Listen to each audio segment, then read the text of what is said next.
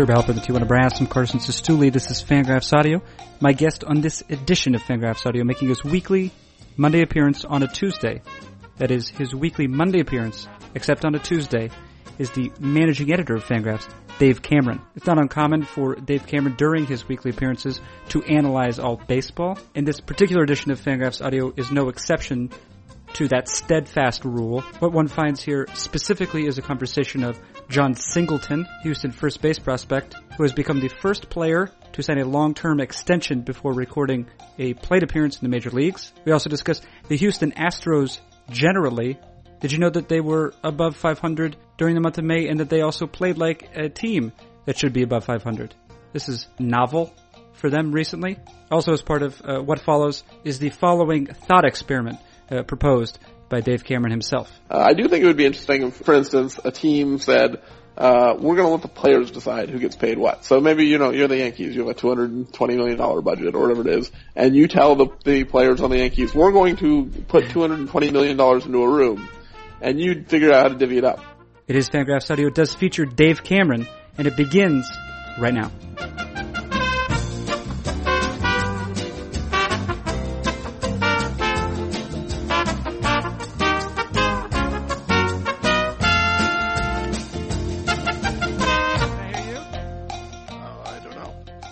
Like I can. Good. I got a different internet right now. You have a different internet? Yeah, you know how sometimes I've had that internet where it just goes away? Yeah. Well, now I'm in a different place, so I don't have that one anymore. Okay. Well, I would bet it's the same internet. Well, like you're probably still on the one with all the cat pictures. The cat pictures? The cat pictures. Yeah, I guess that's the internet we're all using, right? Yeah, that's true. And if you were to be actually honest, then I think you would admit that there are other things besides cat pictures for which people use the internet. That's true. There are also dog pictures. Yeah. Yeah. What portion of memory on the internet do you think is dedicated, I guess, on the one hand to naked people doing terrible things to each other, and on the other hand, animals? Well, I don't think memory is the correct term. What is it? Bandwidth? Yeah, okay. Bandwidth would be what you would want to use. Yeah, right. So bandwidth. What percentage? I think probably like 80% porn, 20% everything else. Yeah. That's just a total guess. Have you ever seen a YouTube video of animals and babies interacting?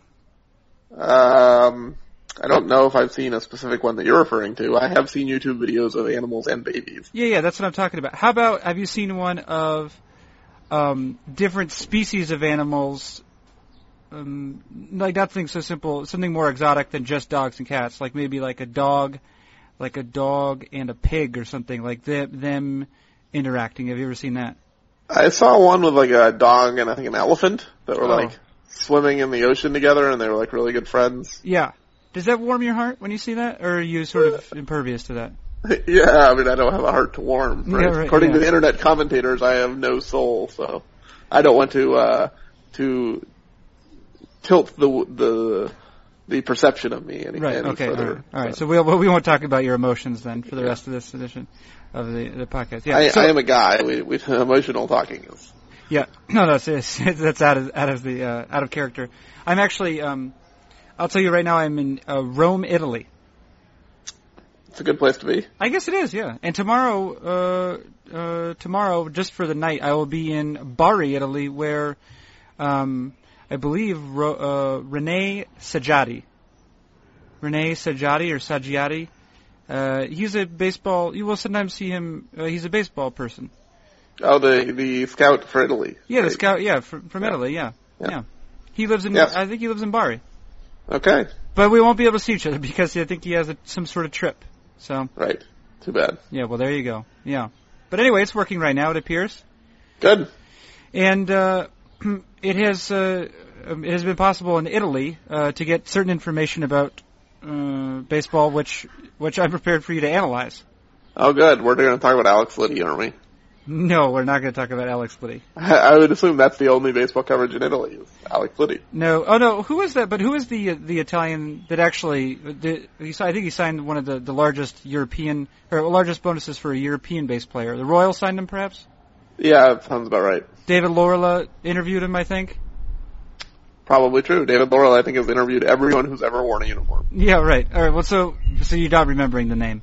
No, okay. Absolutely not. All right. Well, neither. Maybe I will illicitly Google it during this conversation. But let's talk about a more domestic issue. Okay, so we've discussed at earlier times on the podcast, attempts that teams may or may not have made to extend players signed to long-term deal, young players who have recorded 0 Major League plate appearances. Yes, I think we've talked about this with Gregory Polanco, where the Pirates reportedly offered him a deal if he didn't want to spend a few months in the minor leagues. He turned them down, so he's still there. Right. And there's also maybe some belief that the Rays, when they signed Evan Longoria, that at some level his promotion was tied to the extension that he signed. 20 6 days later. Yeah, right. So, you don't come up with a long-term contract in 6 days. That deal was done before he got promoted. Right. So, and then it was only, I guess, confirmed, officially signed after he'd been promoted. It was announced a week later, basically. But it was one of those things where those are time-consuming processes. The wheels were in motion. Right.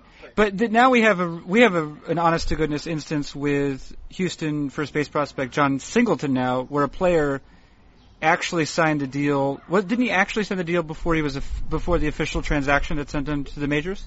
The Astros announced the moves as, hey, we're calling up John Singleton, and oh, by the way, he signed a 5-year contract with 3 team options. So they basically announced them at the same time. The Astros got rid of pretense at this point. Like, there's no hidden, we're trying to not acknowledge the service time issues. The Astros are just being upfront about this. We called him up because he signed this deal. Well, okay, and so let's talk about what has been stopping teams from being upfront about it. Is it because it's just maybe bad form to acknowledge the fact that these things are tied together so closely? Yeah, I think so. When you're dealing with service time manipulation issues, teams cannot publicly say, like the Pirates can't say, we're leaving Gregory Polanco in the minors until after the Super 2 deadline, because we don't want him to make as much money. The union would file a grievance and be like, hey, you publicly admitted that you're making a decision in order to screw this guy out of money that you admit that he probably should be making right now. I think we've seen this where teams have incentive-based contracts where, a player is going to have a vesting option at some number of plate appearances, and before he gets to that plate appearances limit, he loses his job. If the team came out and was like, we don't want that option to vest, we don't want to pay him $11 million next year, so we're going to bench him so that we don't have to pay that option, the union would throw a giant fit, and they would, take them to arbitration or sue them or however it would work in terms of CBA negotiation and figuring out how to handle that. So the teams basically have to operate in a way where they don't incriminate themselves, even if everyone knows what they're doing. It's kind of like the mob, right? Like the mob operates in areas and everyone kind of knows they do it, but they can't just come out and go to the police station and be like, hey, we're the mob, we're shaking this guy down, come watch on the corner. But now, what do we suppose is the difference with this? Is it because there has this culture, this trend of signing players earlier, especially sort of high-level prospects to long-term deals earlier in their respective careers? Is it because of these sort of slow transformation? Is that what has enabled to sign the Astros? Has enabled the Astros to sign Singleton so early, just because there's been sort of a gradual trend in this direction? Well, I think, there's probably a conflict or a confluence of reasons why Singleton was the first guy to sign. He's, as I noted in the post, he has a history of what he refers to himself as a drug addict, and so I think there's a little bit of special case here where, perhaps from his own personal perspective, his risk tolerance level was probably lower than others, where maybe another player like Polanco or George Springer, even with the Astros, who turned down a similar kind of offer, would say, you know what, I believe in myself, I believe I'm going to have a really good career, I can, spend at least a couple of years in the majors, prove myself, increase my value, and then ask for a lot more money. Where with Singleton, I think maybe rightfully so, he might not have as much confidence in himself and say, I know I have a problem. Perhaps this problem is going to, present an issue for me in the future. Maybe I should take the guaranteed money now and, hopefully not have that problem in the future, but I have a higher risk level, because of this issue. So I think with Singleton, there are some exogenous factors that, probably factored into his decision to be the first guy to take a deal that is absolutely team friendly. There's no question that, the Players Association is not happy with this deal. This is not a good deal for Jonathan Singleton outside of the fact that, he has some significant risk factors that maybe made this a better idea for him than for some other players. But his, in terms of what he offers offensively, he could be quite a good player. He could. All right, there's upside here, which is why the Astros did this. Let's say Singleton's not a Prince Fielder kind of prospect, but let's say he turns into that kind of player. Maybe he overachieves a little bit. He becomes a 35, 40 home run, power hitting first base guy, an above average player, who drives in a lot of runs and hits home runs. And so he excels in the kinds of things that arbitrators have generally overpaid and the market overvalues. It's very easy to project that he would have gotten, somewhere in the range of $40 million in his arbitration years if he became that kind of player. And then he gave up his first year of free agency. So, if he's that kind of player, a slugging, power hitting first baseman, he gets to free agency still in his 20s, that's probably a $20 or $25 million player, especially 7 years from now when you factor in future inflation. Maybe it's even a $30 million player. So, in between his ARB years in that first year, Singleton's potential, if he becomes a star, it's in the range of $75 million. He got 30. Right. And so the actual terms of the contract, it's like what, 5 years. Yeah. $10 million guaranteed. Okay. 3 team options. They can bring the total to $30 million. And then if he makes a few all-star teams, there's some incentives and bonuses that could push it to 35. So if he maxes out and is as good as he can possibly be, it's $35 million when he's probably worth more than double that. Okay. Now, I have some more questions maybe about Singleton specifically, definitely the Astros. But with regard to these rules, right, and the sort of the way that teams must conduct themselves, the way that even players must conduct themselves, what they need to say when they're signing these sort of long-term deals, and how there can't really be any sort of tacit admission of playing time considerations. Consideration of playing time. Is it just a need for better rules, or do you think that this is, in the real world, this is the best system that's possible right now? No, there's a need for better rules. Okay. So I think anytime you're going to set up kind of a tipping point where if you're on this side of the line, then I think threshold is maybe the better term. So if you're on this side of the threshold, you don't get this prize, and if you're plus 1 unit and you cross the threshold, you get the full value of the prize. Then people are going to do whatever they can to keep you just under the threshold, right? Like this is all these websites that are like free shipping on orders over $25, and everything on the website is $24.99. They're like, we're going to stick everything right under the threshold of free shipping, so we don't actually have to pay this. An incentive is created for people to get as many days of service as possible under 172. So if you can give a major league player 171 days of service, you maximize the value because you get that year essentially for free. The guy will become a Super 2 player, so, there is a mechanism in place to get him more money, but you get that extra year of team control by holding him down in the minor leagues for 9 or 10 days. The Super 2 system says, if you give them 115, 110, whatever the number is, days of service or less, then you get those entirely for free. You don't even have to pay the Super 2 penalty. So you can get, the equivalent of 60% of a major league season at no extra cost. And when you have a threshold like that, teams are going to say, the incentive is set up for me to hold this player down for 2 months, trade 2 months of a prospect's performance, which is, generally not awesome. Prospects don't usually come up and be Mike Trout or Yasiel Puig. So, 2 months I'm probably losing less than a win in most cases. And in exchange, I get a full year of his prime value. Like when he's at his peak, I get 6 months of that value, which could be 4 or 5, maybe 6 wins. It's an easy trade for teams to make, and the incentives are aligned in the rules in order to have teams. What would happen if every player in the major leagues was paid the same amount? I think, players wouldn't be happy, first of all. I think if you saw, like, Hector Noesi and Clayton Kershaw, receiving the same earnings. Yeah. The fairness meter among all people, players, spectators, everyone would be like, this isn't right. Yeah. I think it would make competitive balance tough. You might say, oh, well, the Yankees couldn't just spend their money some other way, but these teams would still have giant amounts of revenue, so they would just figure out a way around it, right? So, like, the Yankees would be like, well, fine, we can't pay you any money, but we can buy you houses, or we can, bring you, copious amounts of cannolis, or, they would figure out some way to compensate the players. Well, Alex Liddy would sign immediately with that team. Yeah, well, there you go. I think, anytime you set up rules that basically try and hinder a market that exists, people find a way around those rules and you create a black market. Oh, so like, what is it called? College football? Is that what you're thinking? Yeah, right. College sports in general. Sports, you say, you're not allowed to pay these athletes unless you figure out how to do it. And then you can win a lot of championships. Yeah, right. So it would just create a black market. Now here's another thing. What if you were to, what if you were to pay a player based off of the WAR he produced? Based off the WAR, like the exact, what if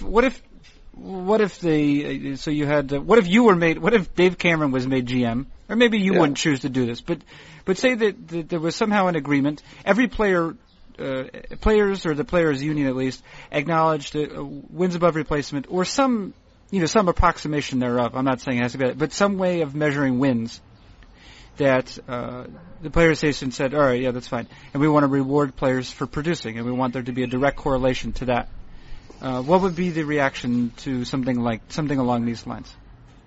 I think probably not positive. I think we have to keep in mind, so the Players Association is a union, and unions, operate almost exclusively on a service time experience ladder, where guys who've been around the longest get the most and the young guys get hosed. And this is just how unions work. They're designed to reward longevity, and the longer you stay in the union, the better your benefits get. The Players Association is no different. They are, happy to sell out the early years of great players, and they're fine with Mike Trout making $500,000 when he's the best player in baseball, because there's an expectation that as long as he stays healthy and he continues to perform and he stays in the union, he's gonna get his money. So I don't think there's a giant push of people feeling like the young guys are getting screwed, because the assumption is that as long as the young guys are worth their money, they'll have a chance to, sign a long-term deal that, pays them, what they're worth eventually. I do think it would be interesting if, this will not happen. This is, strictly a fantasy. If, for instance, a team said, we're going to let the players decide who gets paid what. So maybe, you're the Yankees, you have a $220 million budget or whatever it is, and you tell the players on the Yankees, we're going to put $220 million into a room, and you figure out how to divvy it up. You guys go in, and you vote for shares, or you do a fight to the death, or you do whatever you want to do until you have decided who's gonna receive what, and then you tell us where to send the checks. Like, that would be kind of fascinating to figure out, do the Angels sit around and be like, well, Mike Trout's our best player, maybe we shouldn't pay him the same as like a generic middle reliever who just got pulled up out of AAA? Or do they say, like, he's the young kid in the corner, he doesn't get a say, and, Albert Pujols gets even more money? Yeah, that would be interesting. I wonder if it would be easy to do without violence. I mean, and also would it just turn into like a Lord of the Rings situation where there would just be there'd be all out animal type behavior. What was it? Gilbert Arenas brought a gun into an NBA locker room a while back. Yeah. I would imagine that situation might happen again. Yeah. There was like $200 million stacked in a room. Yeah. Someone's bringing a gun. I think that whatever would happen is Ugueth Urbina would be paid in the end. Yeah, right, exactly. Yeah. Guys like that would be like, this guy's getting $50 million a year. We're all scared of him. Yeah, right. It's exactly right. Or Miguel Olivo himself. I think would do pretty well on that. Well, I think Miguel Olivo might just die. There would be like some kind of physical altercation, and someone would be like, we don't want to pay this guy anything. I think Miguel Olivo would not continue to exist in such a situation, yeah. But that would be like a fascinating chemistry experiment, right? Like, does this team get along after they screwed each other over, or, I think there would always be oh man, it'd be hard for someone not to end up bitter. Right? Oh yeah, no, a lot of people. I think the teams would hate themselves. There would be so much animosity that it would not go over very well. Right. Now, with regard to, so we were talking about Jonathan Singleton. He is a player within the Houston Astros organization. Now with the major league part of that particular organization. You did what? Maybe the end of last week? Looks like the end of last week. Maybe the beginning of this week. Maybe it was the end of last week. Whenever May 30th was, you wrote about the best and worst teams. Yeah. What does that feel like? Monday to you, or does it feel like that was last Friday? Oh yeah, last Friday. That seems reasonable too. Yeah. The Astros would, in theory, by the methodology devised by Dave Cameron, which we assume is a nearly sound methodology. The Astros were a sort of platonic above 500 team over the last month. Yeah, well, yeah, that's according to the methodology of counting up wins and losses over the last 30 days, not according to anything I did. Oh wait, did they also do that too? They did win more games than they lost. They had like the fourth best record in baseball in May. They didn't. They were like legitimately a good team in May. So what's happening? Is George Springer happening? Oh, I guess also Dallas Keuchel and Colin McHugh are happening. Yes, those three things. So Colin McHugh and Dallas Keuchel are pitching like the two best pitchers in baseball over the last month, and George Springer did a Yasiel Puig impression and destroyed the baseball. So you had, two number one starters, or guys pitching like number one starters, and a power hitting outfielder who, is hitting at best player in baseball levels. That's going to make your team better. It's like three impact players playing at, a prorated 15 WAR pace. Just those three guys are going to carry you to a decent amount of victories. And Jose Altuve had a good month, and there are other guys who aren't atrocious on that team. But it's Keuchel, McHugh, and Springer are responsible for the majority of the turnaround. I think with Springer and Keuchel, there's reasons to think like, man, maybe we've actually got something here as like core pieces. McHugh, I would remain a little more skeptical. Mm-hmm. But I think, maybe there's something the Astros are doing that's allowing mediocre pitchers to pitch above their level. In which case maybe McHugh is more a symptom of, some other environmental factor that's helping rather than, Colin McHugh is amazing now. You, how long do you think you've been able to pronounce Dallas Keuchel's name correctly? Well, I saw him pitch against, the Twins or someone a couple years ago when he was like throwing 86 and he got destroyed. And I remember watching him pitch and I'm like, this is a symptom of the Astros just not having any talent at all, that they have to run this guy out on a major league level. Like, this is maybe the worst pitcher I've ever seen in the major leagues. I mean, he was awful. Like, there was no stuff, there was no command. I think he had more walks than strikeouts in his debut year. Just really atrocious. And now he's good. Yeah, I don't think that I accidentally saw a Dallas Keuchel game. So I can tell you that I have not had a need to pronounce his name correctly maybe until this year. Have you been calling him Kushel? I probably have, yeah. Yeah. That would be I think the most, the best guess. If you'd never heard anyone say it, I would have gone with like Kushel or something. Right. Keuchel makes it sound now it sounds more German than otherwise it would have. Right. Yeah. Keuchel sounds like, Kikel or, something along those lines. Not Kuch. Like I don't think if you told someone this guy's name is Keuchel, they would ever go with Keuch. Right. In a million years. You could give a million monkeys a million typewriters, that would never come up. I think that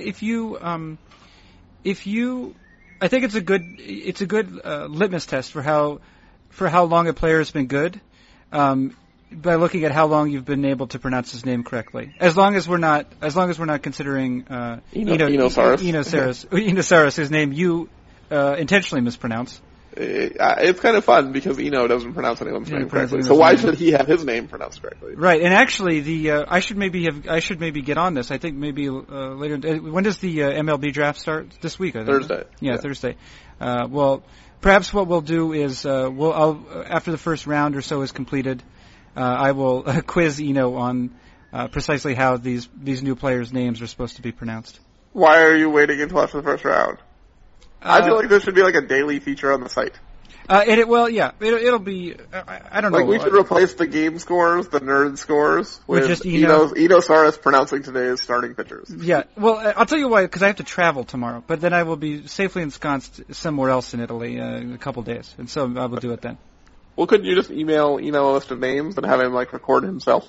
Oh, I'm not going to trust him with any sort of technological endeavor. Okay. Because you're such a technological wizard. You're the glue that's holding this technology I'm not together. Hey, listen, Craig Robinson, no less a personage than Craig Robinson, who's a talented... Oh, he's aesthetically minded. He was impressed. He was impressed by how well the podcast is edited together, given the fact that the internet breaks all the time. Okay. Well, I'm glad you impressed someone. Yeah, because you know what the difference between you and him is? He listens to the podcast. Yeah, why would I do that? that doesn't sound like a good thing at all. Right. Okay, so the Houston Astros, is this one of these things where we say, oh, they've played quite well recently. This is a sign of things to come. Did we say that?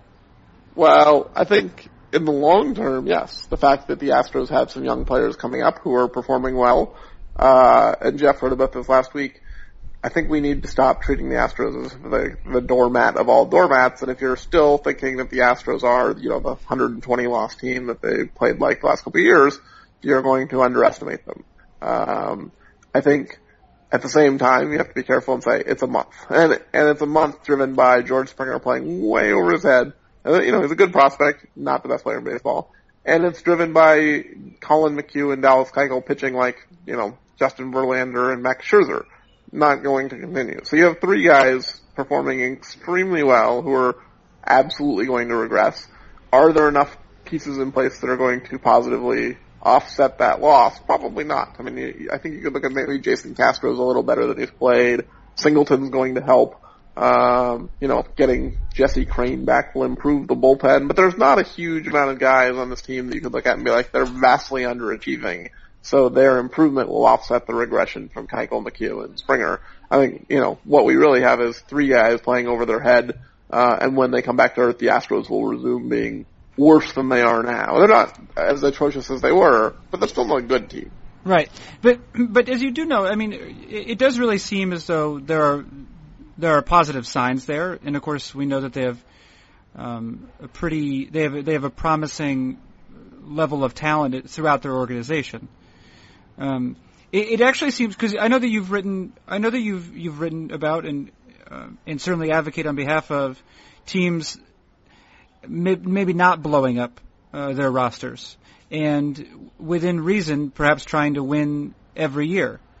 The Astros seem to be perhaps an exception to this in that they really have had some real terrible years, but they've actually gone through like a proper a proper rebuilding stage, or is that not true, do you think? No, I mean, I think, so I wouldn't say that I advise that teams should try and win every year. I think teams should measure the cost of being atrocious, and I think the Astros have to measure this cost of, they've gotten the number one pick now 4 years in a row. They've gotten more draft pool money to spend, so they've been able to stockpile a lot of young talent. And in the process, their TV ratings are 0, and their regional sports network is bankrupt. And they're actually suing it in order to try and change the terms and, figure out how to make money out of this thing. I think there's a case to be made that when you're this bad and you alienate your fan base, it's going to do long-term harm to your revenues. Or at least short-term harm. Maybe these fan base is recoverable, and if they put a good team on the field, the guys will come back. But in the short term, this limits the Astros' abilities to make money, and making money limits your ability to spend money. And so, stockpiling prospects is great, as long as you can do it without offsetting the gain by causing your future payroll to go down by $30 or $40 million. At that point, maybe you would have been a little bit better off winning a few more games, making a little bit more money, and having that money to spend available when you're good. Versus, now all of a sudden you're the Tampa Bay Rays or the Oakland A's, you have a very good team, and you have, the 27th highest payroll in baseball. Do you know that Houston has the fourth largest population of the American city? That's one of the reasons why I think burning the fan base to the ground might not be a great idea. I don't know if you've looked. I only did it recently, and I hadn't done it for a while. There is in some cases, a pretty huge departure for me between the actual population of cities and what they imagine their populations to be. For example, San Jose, California has the 10th largest population. And I don't know, I don't know if this is like within the city limits or if this concerns, the metropolitan area. But that's crazy. Also, Austin, Texas is 11th. Did you know that? I did not. I think some of these lists where they're surprisingly high are just focusing on the city limits. I think this has always been something that's been interesting since I grew up in Seattle. Seattle's never ranked particularly high on many of these lists because there's a lot of cities around Seattle where people live and they just commute into town.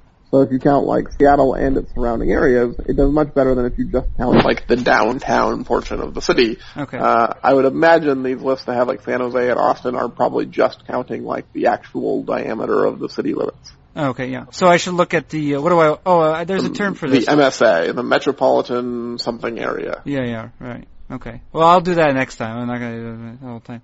All right. Look at this. We've almost reached Dave Cameron's limit for the week. But I do want to get one more question out of you. You wrote another piece on, and you, I guess last week. Last week? Maybe you did it? Yeah, you did it last week too. And we got heat maps now. That's the point. We got heat maps at Fangraphs.com.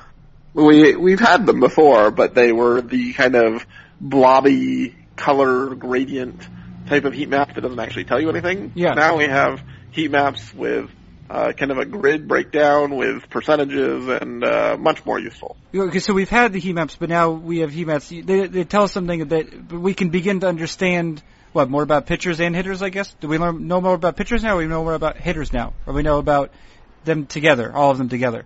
I think maybe they're more helpful for hitters. So I think, the first post I did about them, just kind of introducing them, was about Mike Trout. And I think this is, maybe one of the things that's interesting is, looking at where Trout has hit the ball. Like, the linear weights heat map, I think, is the best thing on the internet. Like, to be able to see the run value of all, outcomes on pitches in that location is fantastic. Because what we've generally seen before is you're limited to, like, batting average or slugging percentage or something that doesn't factor in all the swings and misses or all the fouls or all the called strikes.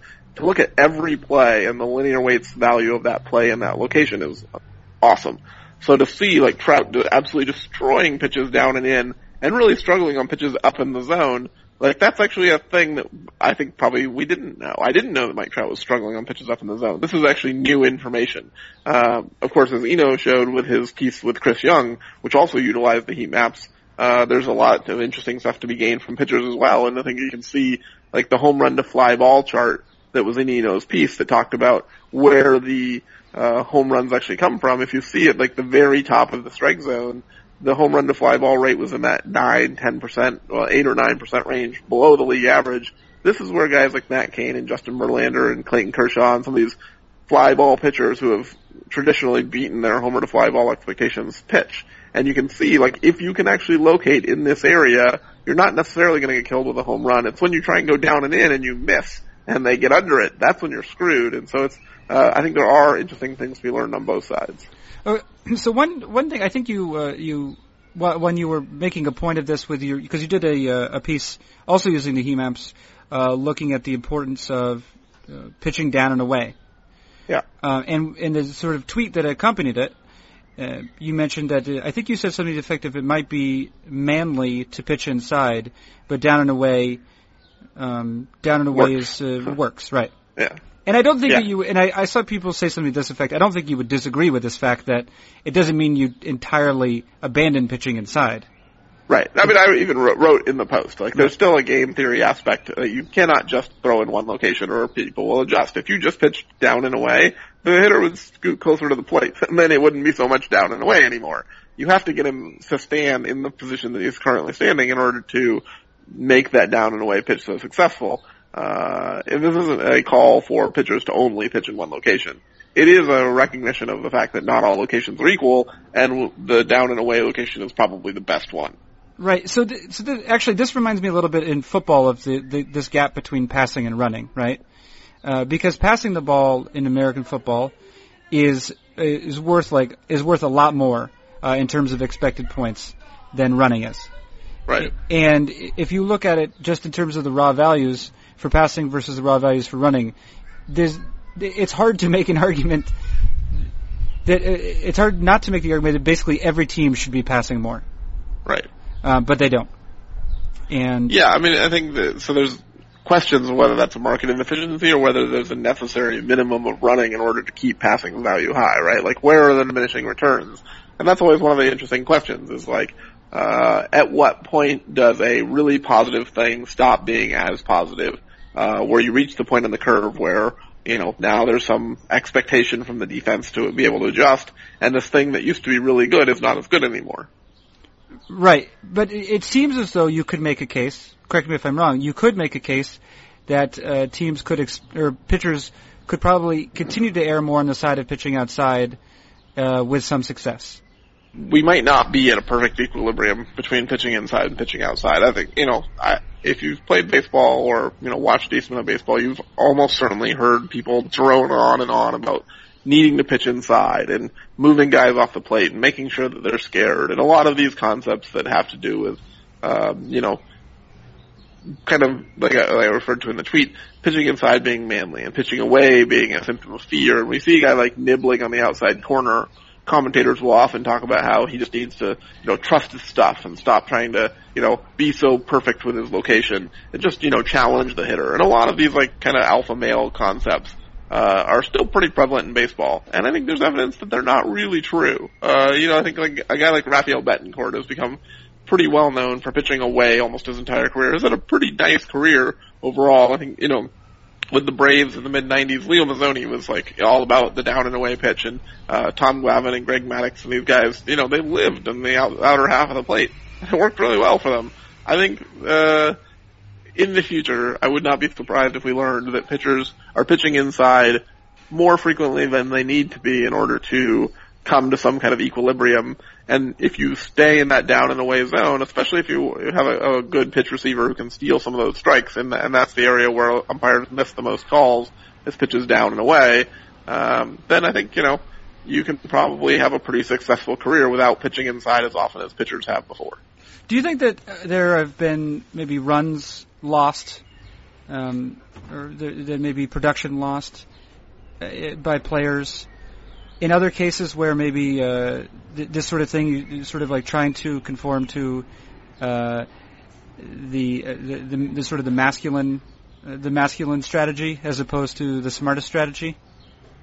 Yeah, I mean, I think, you can look at a lot of different areas of baseball. I think injuries is another factor here where you have a lot of pitchers. Jose Fernandez, talked about he knew his elbow was hurting. He knew that something wasn't right, but he took the mound anyway, and said, for my team, I owe it to them to take the mound. Even as a, diminished version of myself with some elbow pain, not at 100%, I'm not going to be able to pitch like the Jose Fernandez of normal days, but, I have to do this for my team. This is what is required of me. And then his elbow explodes, and his team is worse off. Like, there was nothing intelligent about Jose Fernandez's thought process. It was based on some kind of code that is detrimental to everyone involved. And it's the kind of code that should be abolished from baseball, except for it's a mindset. And so you can't just outlaw this way of thinking. But if you could, baseball would be better off and you'd have healthier pitchers.